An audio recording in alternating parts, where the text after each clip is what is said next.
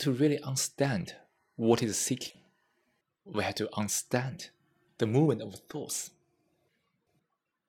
Some friend said, are we not to seek growth and potentials? A baby grows up to be an adult. Does he or she seek the growth? If we really grow, we grow. But seeking growth is a different thing. What is potential? Why is potential becoming a topic? What's the incentive behind this word potential? To realize our potential. Isn't it the self wants to be something, want to acquire, to achieve something, to be different from others? And the mind is seeking potential for what? So we have to realize how this society, how the whole education condition our mind.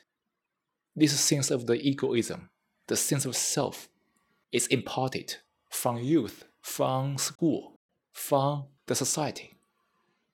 The mind is pushed to seek growth, to seek potential. But for what? And one must see the problem, the pain, the suffering, the struggle in seeking something, seeking the growth, seeking the potential. Can we grow without seeking? Can we really be ourselves? That's the greatest potential the human beings can ever have. Being ourselves is different from seeking being different. Being ourselves means that the mind must understand itself thoroughly. Else the mind always conform, always follow, always imitate, always seeking.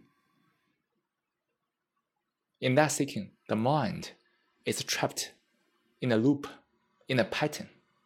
Therefore, it can no longer be itself.